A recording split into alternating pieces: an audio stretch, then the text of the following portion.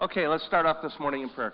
Father God, as we come to you this morning, we want to praise you and thank you for all that you do. We want to praise you and thank you for just the way you continue to guide and direct our lives, guide and direct this church. We pray, Father, that you just are watching over and permeating the hearts of the children in the Children's Sunday School.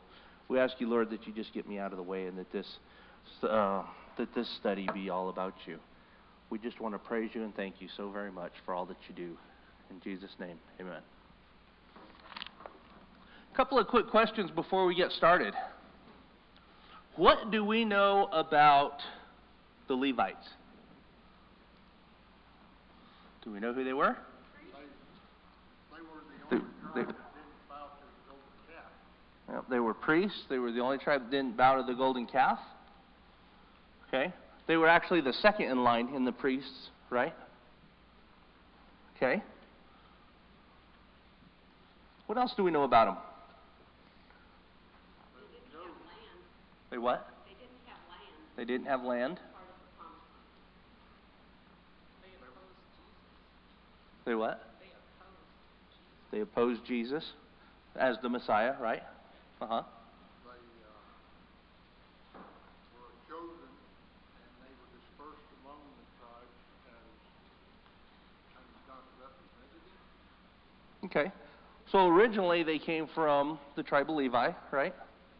And they were dispersed out. So they were a Hebrew tribe, right? They made great blue jeans. No.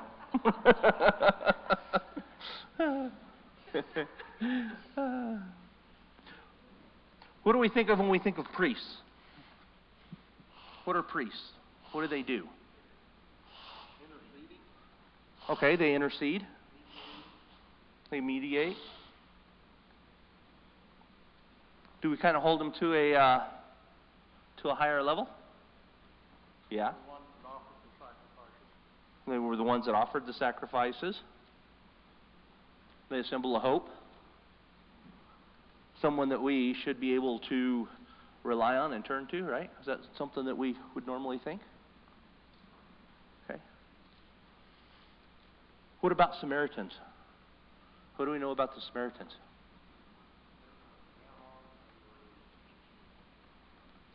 They were looked down on, but why? Half-breeds. That is one way to put it. They were a mixed inhabitants. They were brought from Babylon, right? And so they were despised by the Jews because when they were brought in, they also brought a lot of their own beliefs, their idols, things like this. Samaria was the capital of the 10 tribes of Israel. Samaria was the capital. And they were, 10 tribes were the ones that after Solomon immediately departed from God and started the idol worship. Judah was a little while longer before they did. Yep. So, were they Jew? Were they Gentile? What were they? They were Israelites. They were of the descendants of Jacob, but they were Israelites.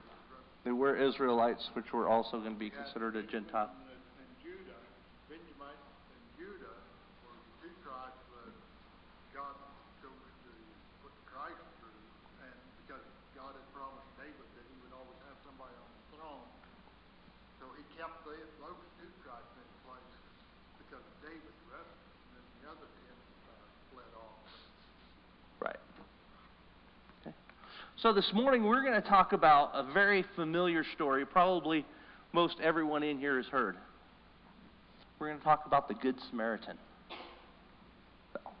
So let's open our books to Luke chapter 10, and we're actually going to start out in verse 25. So if you're using one of the Pew Bibles, it's on page 1035.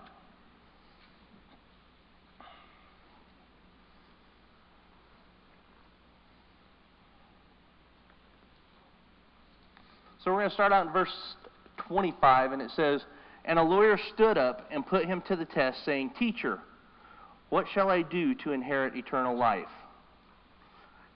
And he said to him, 'What is written in the law? How does it read to you?' And he answered, "You shall love the Lord your God with all your heart, with all your soul, with all your strength, and with all your mind, and your neighbor as yourself." And he said to him, "You have answered correctly. Do this, and you will live." So we're going to break down those first couple of verses. In verse 25, the lawyer stood up and put him to the test. Jesus was constantly being put to the test because of his teachings, especially by those that studied the law a lot. And what we're going to see here is right off the bat, it says, a lawyer that stood up and put him to the test. And he asks a very important question right off the bat. What must I do to inherit eternal life? Now, this is a very important question. It's a very rightly question. And it's a question that probably every one of us in here has once asked. It's also the same question that many of those that are out in the world ask. And sometimes they just don't realize the question that they're asking. But because of the things that they're constantly trying to search out and to fulfill that missing piece that's within their heart.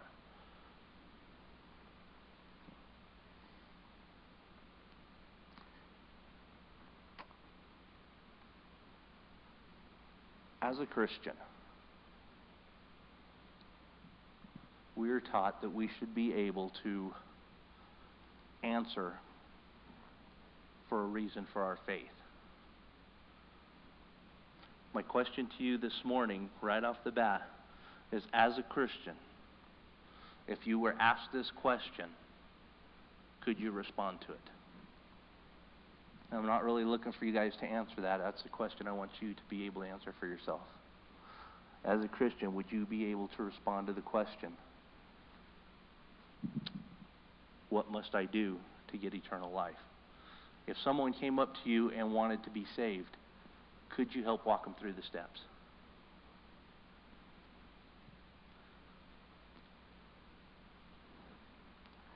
The next thing we want to look at in that verse is look at the way that Jesus responded to it. He said to him, well, in verse 26, he said to him, "What is written in the law? How do you read it?"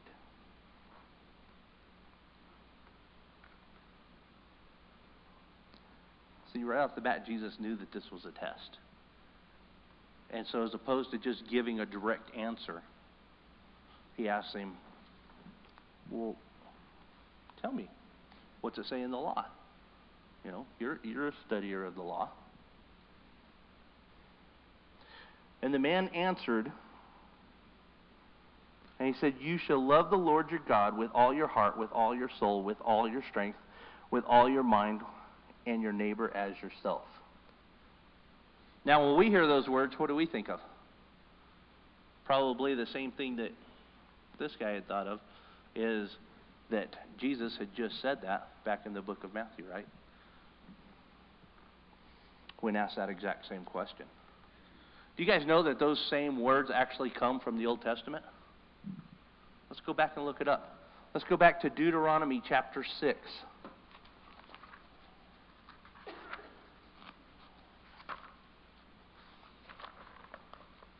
And in chapter 6, in verse 5, it says, "You shall love the Lord your God with all your heart, with all your soul,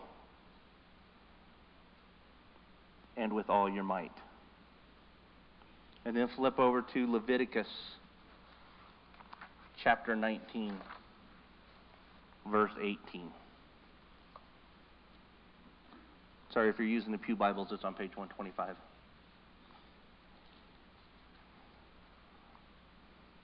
In verse 18 it says, "You shall not take vengeance, nor bear any grudge against the sons of your people, but you shall love your neighbor as yourself.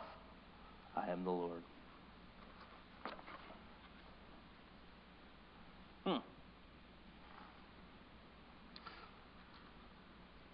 So was Jesus saying that this is what you have to do? That if you followed these simple things, that you could inherit eternal life? If you could do it perfect. Exactly, huh? That's a scary question to answer, huh? Is that what he said? The answer really is yes. That is what he's saying. If you could do this, but you would have to do it perfectly. You would have to have complete obedience to the law. You would have to have perfect devotion, perfect love toward God, perfect love towards your neighbor. Let's be honest, who can really say that any of us could do that? You think the lawyer himself knew that he had not done that? Yeah, I believe he did. And so if that was the case, then the lawyer is going to say, well, so how could he be sure that he would have eternal life?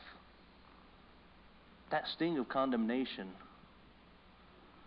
from the law drew up a follow-up question. And right away, what does he ask right after that? Let's look at verse 29. Verse 29, but wishing to justify himself, he said to Jesus, "And who is my neighbor?"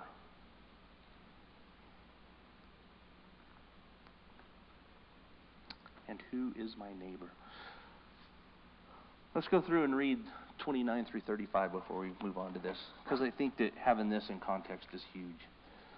But wishing to justify himself, he said to Jesus, "Who is my neighbor?" Jesus replied and said, "A man was going down from Jerusalem to Jericho and fell among robbers, and they stripped him and beat him and went away, leaving him half dead. And by chance, a priest was going down on the road, that when he saw him, passed on the other side. Likewise, a Levite also, when he came to the place and saw him, passed by on the other side. But a Samaritan who was on a journey came upon him, and when he saw him, he felt compassion. And he came to him and bandaged his wounds, pouring oil and wine on them. And he put him on his own beast and brought him to an inn and took care of him. On the next day he took out 2 denarii and gave them to the innkeeper and said, 'Take care of him, for whatever more you spend, when I return, I will repay you.'"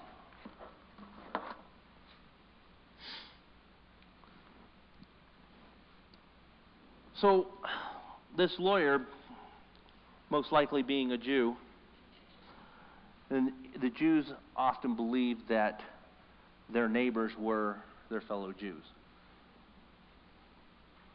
And so, he actually is trying to really pinpoint and get Jesus to kind of narrow down when he says to go out to love thy neighbor. It seems like he was looking for a way to take that big group and make it more manageable. That way he could just add it to a checklist of things that he had to do.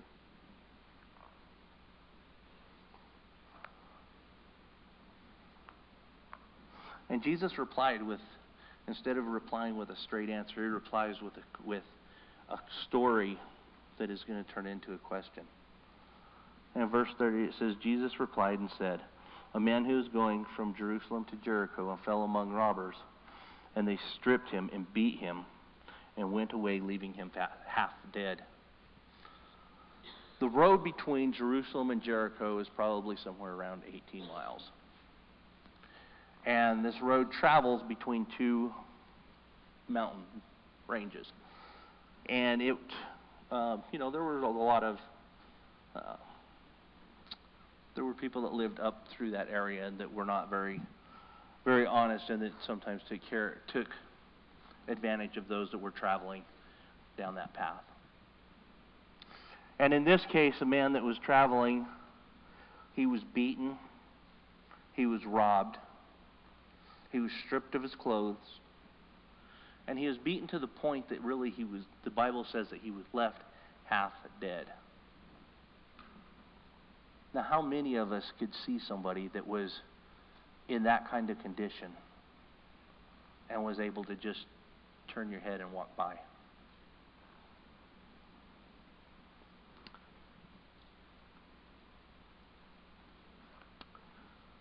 In verse 31, he says, "And by chance a priest was going down on that road, and when he saw him, he passed by on the other side."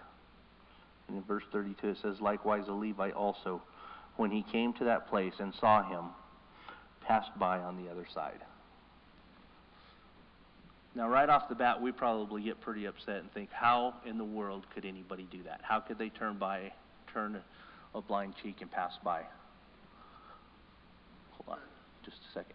But before we get too riled up and frustrated with these guys, how often in our own lives have we seen somebody in need that we have turned a blind eye to, that we have walked away, that we have taken another path so that we didn't have to come into conflict with them?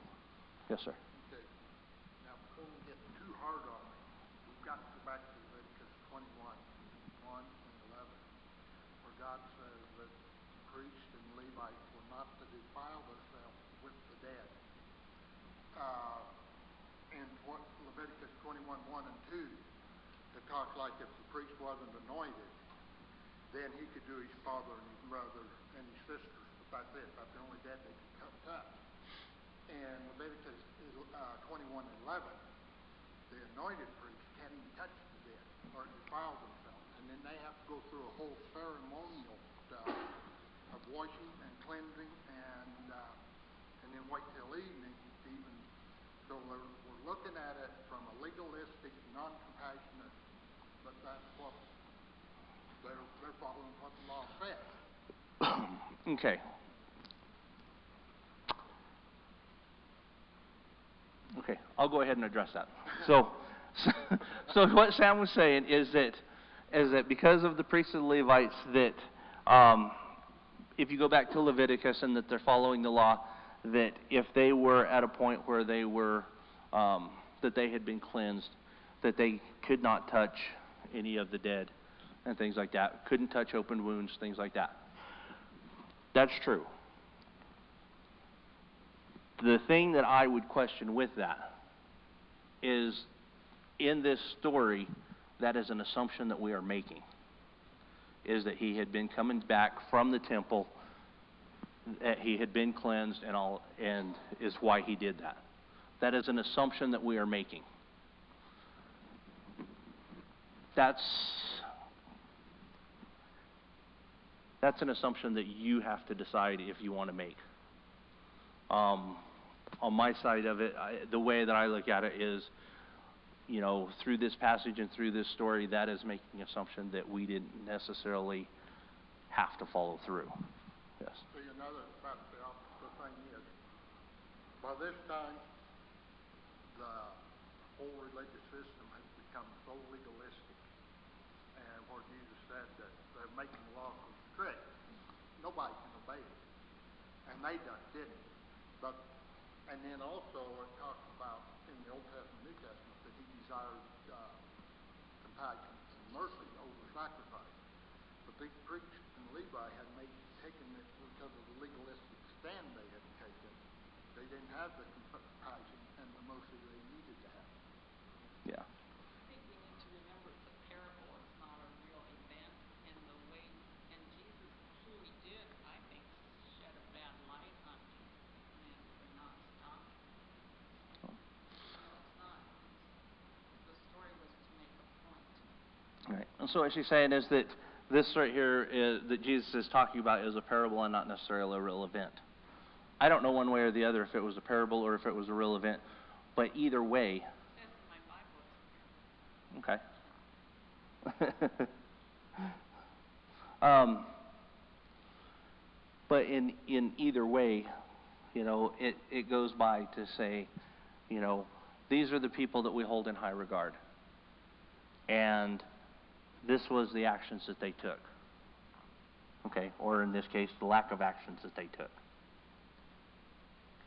Okay, let's move on and look at verse 32. Verse 32, it says, likewise a Levite also, when he came to the place and saw him, passed on the other side. But a Samaritan who was on a journey came upon him, and when he saw him, he felt compassion. And he came to him and bandaged his wounds, pouring oil and wine on them. And he put him on his own beast and brought him to the inn and took care of him. So first of all, it says that the Samaritan had come by and that he had saw the man, saw that he was injured, saw that he was in need.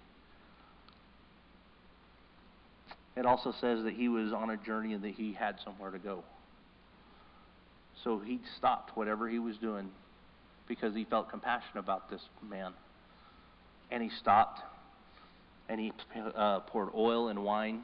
So in our vernacular, in other words, he administered first aid. He added the medicine to help, take care of him. He bandaged him up, and then he put him on his donkey, or in the Bible puts it, he put him on his beast, and he took him to the inn. See, oftentimes, even in our own lives, we see somebody that is in need. And we are so busy with our own lives and so busy with what is going on that we don't want to take time to stop. Well, maybe if they're still there on the way back, I'll stop and help. Yes, Willie? Those first two, they didn't even get close enough to see if he was dead. They just passed by on every side of the road. So they wouldn't know that he was dead, possibly dead. They just passed by on every side of the road. They didn't even get close enough to determine he was dead or not. Right. So what Willie's saying is the first... Excuse me? That's where their heart was wrong. They wasn't loving enough to go over and check him out. Right. Yeah, so what he's saying is in the first two were... they just saw the man and that they passed by him and that they went on the other side. They had no idea really the extent of his injuries, whether he was alive, whether he was dead, whatever the case is. And it really wasn't a matter of, of the law of what they were doing, but more a matter of the heart of where their heart was at and what they were doing. So, but back to where the Samaritan comes by and he stops and he takes care of this guy, and he checks him out, and he sees that he is, he's extremely hurt, he's extremely wounded, and he bandages him up. He uses the oil and the wine that he has to pour on his cuts to help take care of him, and then he puts him on his beast, and he takes him to the inn.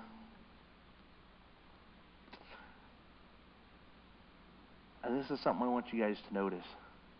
He brought him to, verse 34, it said, and came to him and bandaged up his wounds, pouring oil and wine on them, and then he put him on the beast and brought him to the inn and took care of him. So the first thing that he did is once that he administered first aid, once he helped him out, then he put him on his beast, he took him back to the inn. And does it say that he just took him in, dropped him off, and let somebody else take care of him? No. He stopped what he was doing, where he was going, and he stopped and took care of him.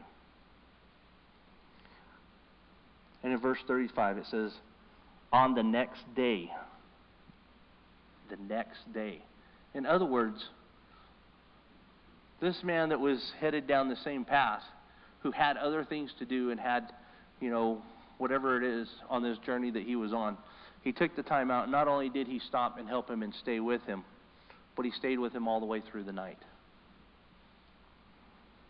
And then it says, on the next day he took out 2 denarii and gave them to the innkeeper and said, take care of him, and whatever more you spend, when I return, I will repay you.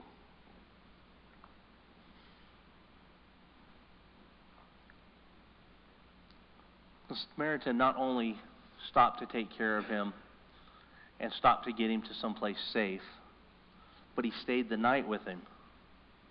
I got up in the morning to finish his journey and still was taking responsibility for the man, because when he came to the innkeeper, he paid for his room, he paid to take care of him, and then he told the innkeeper that if you spend anything above this, let me know, because on my way back, I will repay you.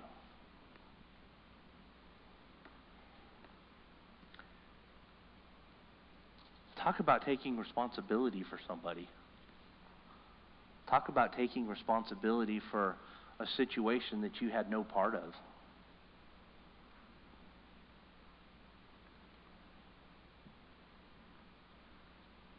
To me, this is such an incredible story because I stop and I look at my own life and I stop and I think about, people that I have come in contact with. And it makes me stop and wonder, how much did I do and how much more could have I done? Did I just stop to say, can I help you? Did I stop and help them just enough to get them going? Or did I actually stop and help them enough to get them going and make sure that they were going to be okay and help them get to their destination? Wow, what a huge responsibility. What an incredible, generous way to approach life.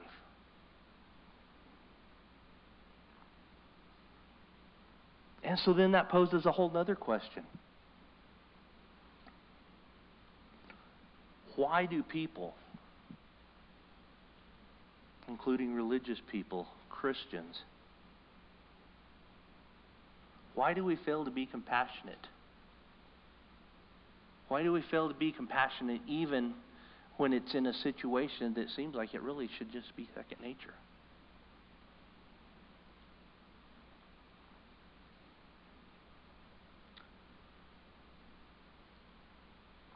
Some of the reasons that I can think of is maybe because we count the costs.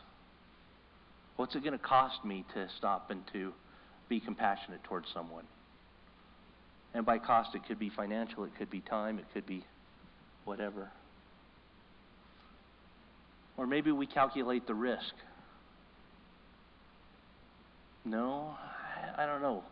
If this guy is over here and he, using the case in the story, if this guy was here and he got beaten up and he got robbed and stripped and everything else, that seems like a pretty big risk. I don't know if I want to put myself in that position.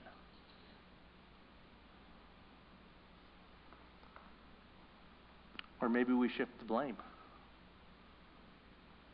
I didn't have anything to do with it. Why do I need to be a part of it? That's not my mess. I don't want to be a part of it. Or maybe it's the sacrifice that we would have to do. Because we would have to sacrifice our time. We would have to sacrifice our energy. We might have to sacrifice an appointment in which we were headed to.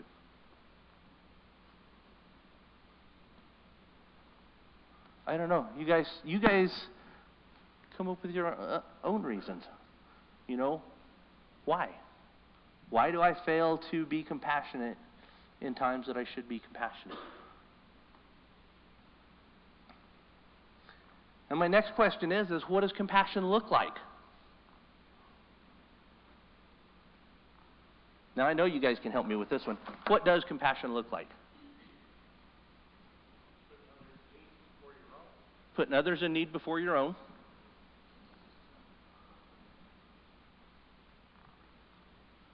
Yes, ma'am.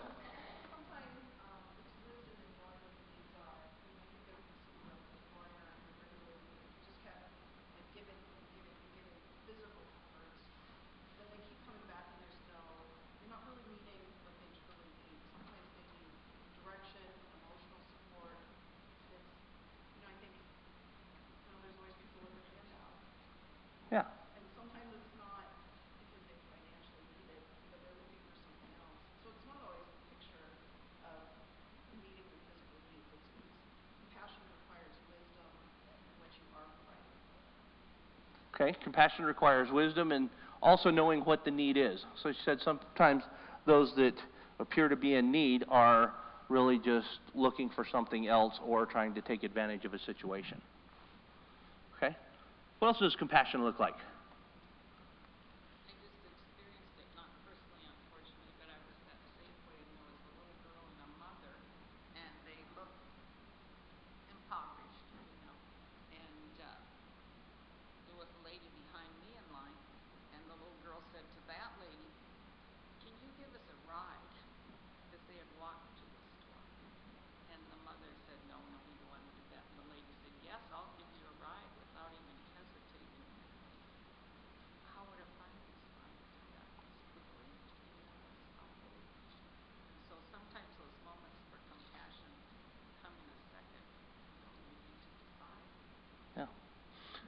So what she said is that she just witnessed a time at the grocery store that a mother and a young girl were walking in. The young girl had asked the lady behind her if they would give her a ride. And the mom was like, no, don't ask for that. And, we'll make it. And yet the lady behind him right away just answered, well, yes, of course I would. That's an act of compassion. Guys, every day we have opportunity to offer compassion to somebody. Every day we come in contact with people that are searching out to hear the gospel. Every day we have an opportunity to share what we believe and why we believe it. Every day we have an opportunity to turn around and to help somebody in need. My question is, why don't we? My question is, are we looking for people that are in need? Yes, ma'am.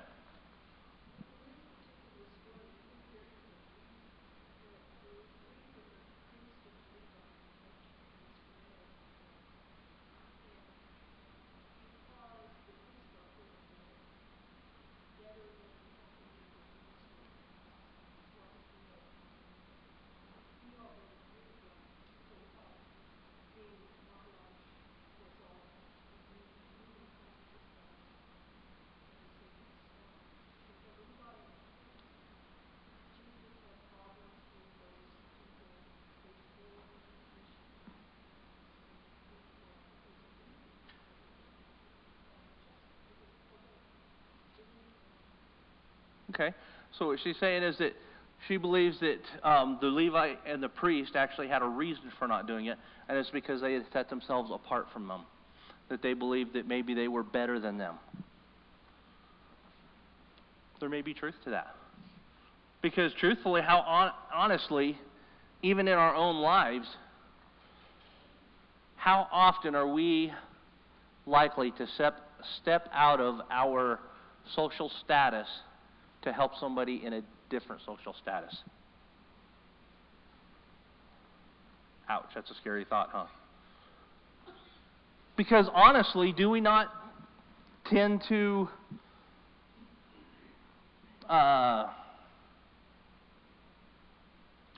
mingle or tend to offer help or tend to do things for people that are more like us?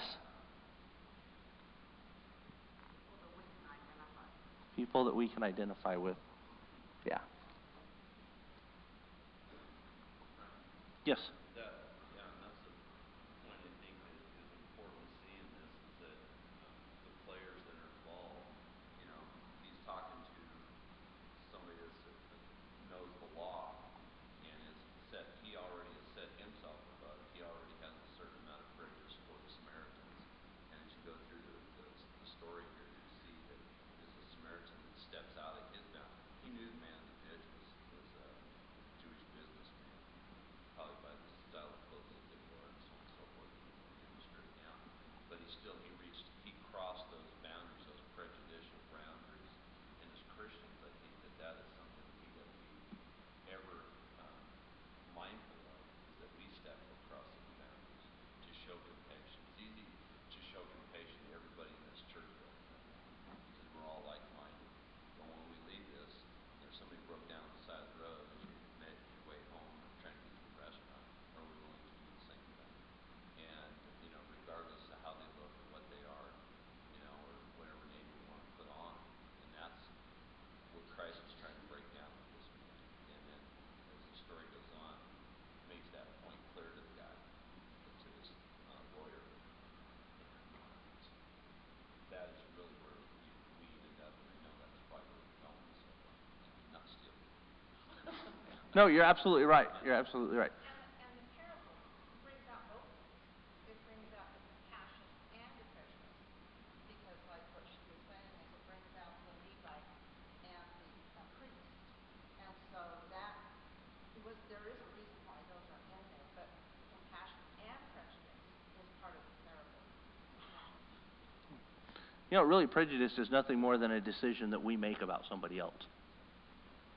So, we always think of prejudice as something more defined, but really, you could be prejudiced in so many different ways. It could be, you know, because of a social status. It could be because of a color. It could be because of a lifestyle. It could be because of a past lifestyle. It could be because of decisions people make. I mean, there's, you name it. So, but yeah, when we stop and we look at each of the people that we're talking about here, I think every one of us can probably identify ourselves in every place if we take a minute to look at it. Okay. So let's go down and look at verses 36 and 37. So Jesus has now given the parable to the lawyer, to whom stood up to test him. We know that he was trying to test him and put him in a position because that's what it says in verse 25. And so now Jesus turns around and asks him the right question. It says, which of these three do you think proved to be a neighbor to the man who fell into the robber's hands? See, asking the right question is also very important. And it's very important in as far as answering it and into our decisions. See, well, Jesus' question was really, who can you be a neighbor to? While the lawyer was looking to tell me who do I need to go look for so I can mark them off my list to be a neighbor to. And yet, in the way Jesus rephrases it, and after he gives this parable, it's not so much who is our neighbor, but who is it that you can be a neighbor to. And notice in verse 37, and he said, being the lawyer, the one who showed mercy toward him. Then Jesus said to him, go and do the same. Did you notice he did not even want to say that it was the Samaritan?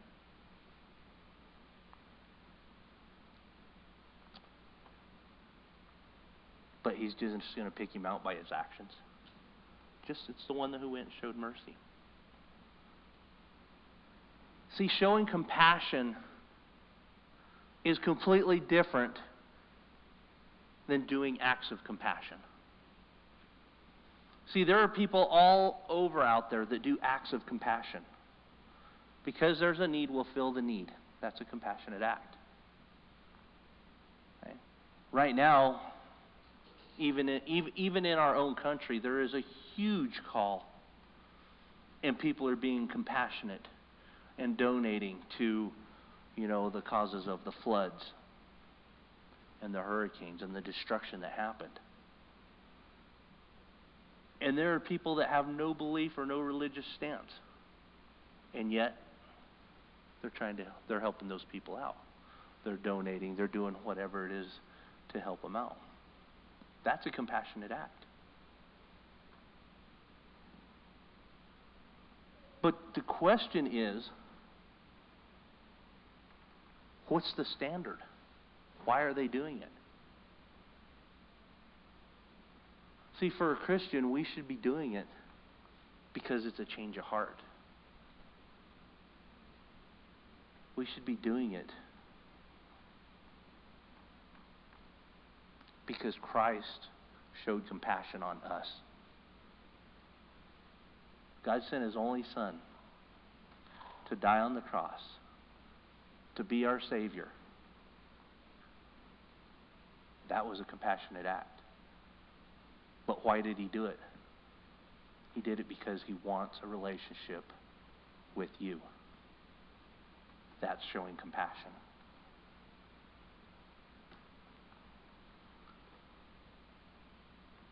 It's about being a compassionate person. See, people don't really care how much you know until they know how much you care.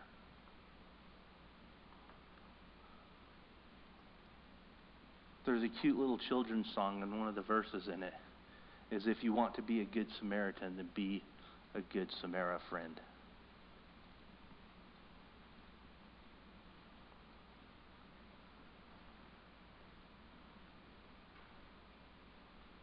Jesus, the crucified Savior, has been the Good Samaritan to us. He was the neighbor to us. Have you ever felt His mercy make your heart more merciful? If so, then in your own heart, you understand what it means when He says, go and do likewise.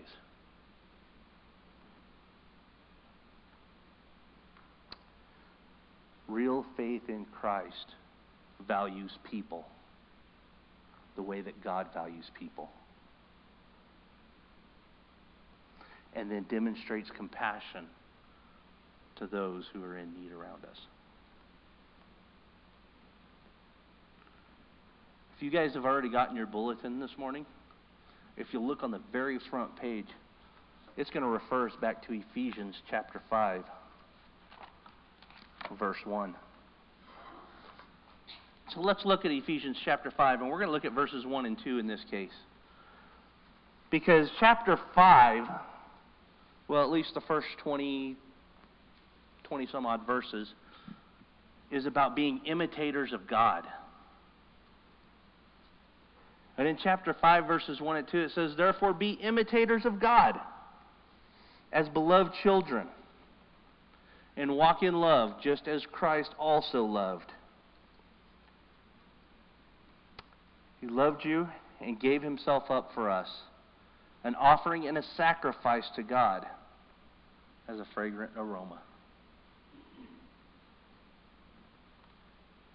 How fitting is that?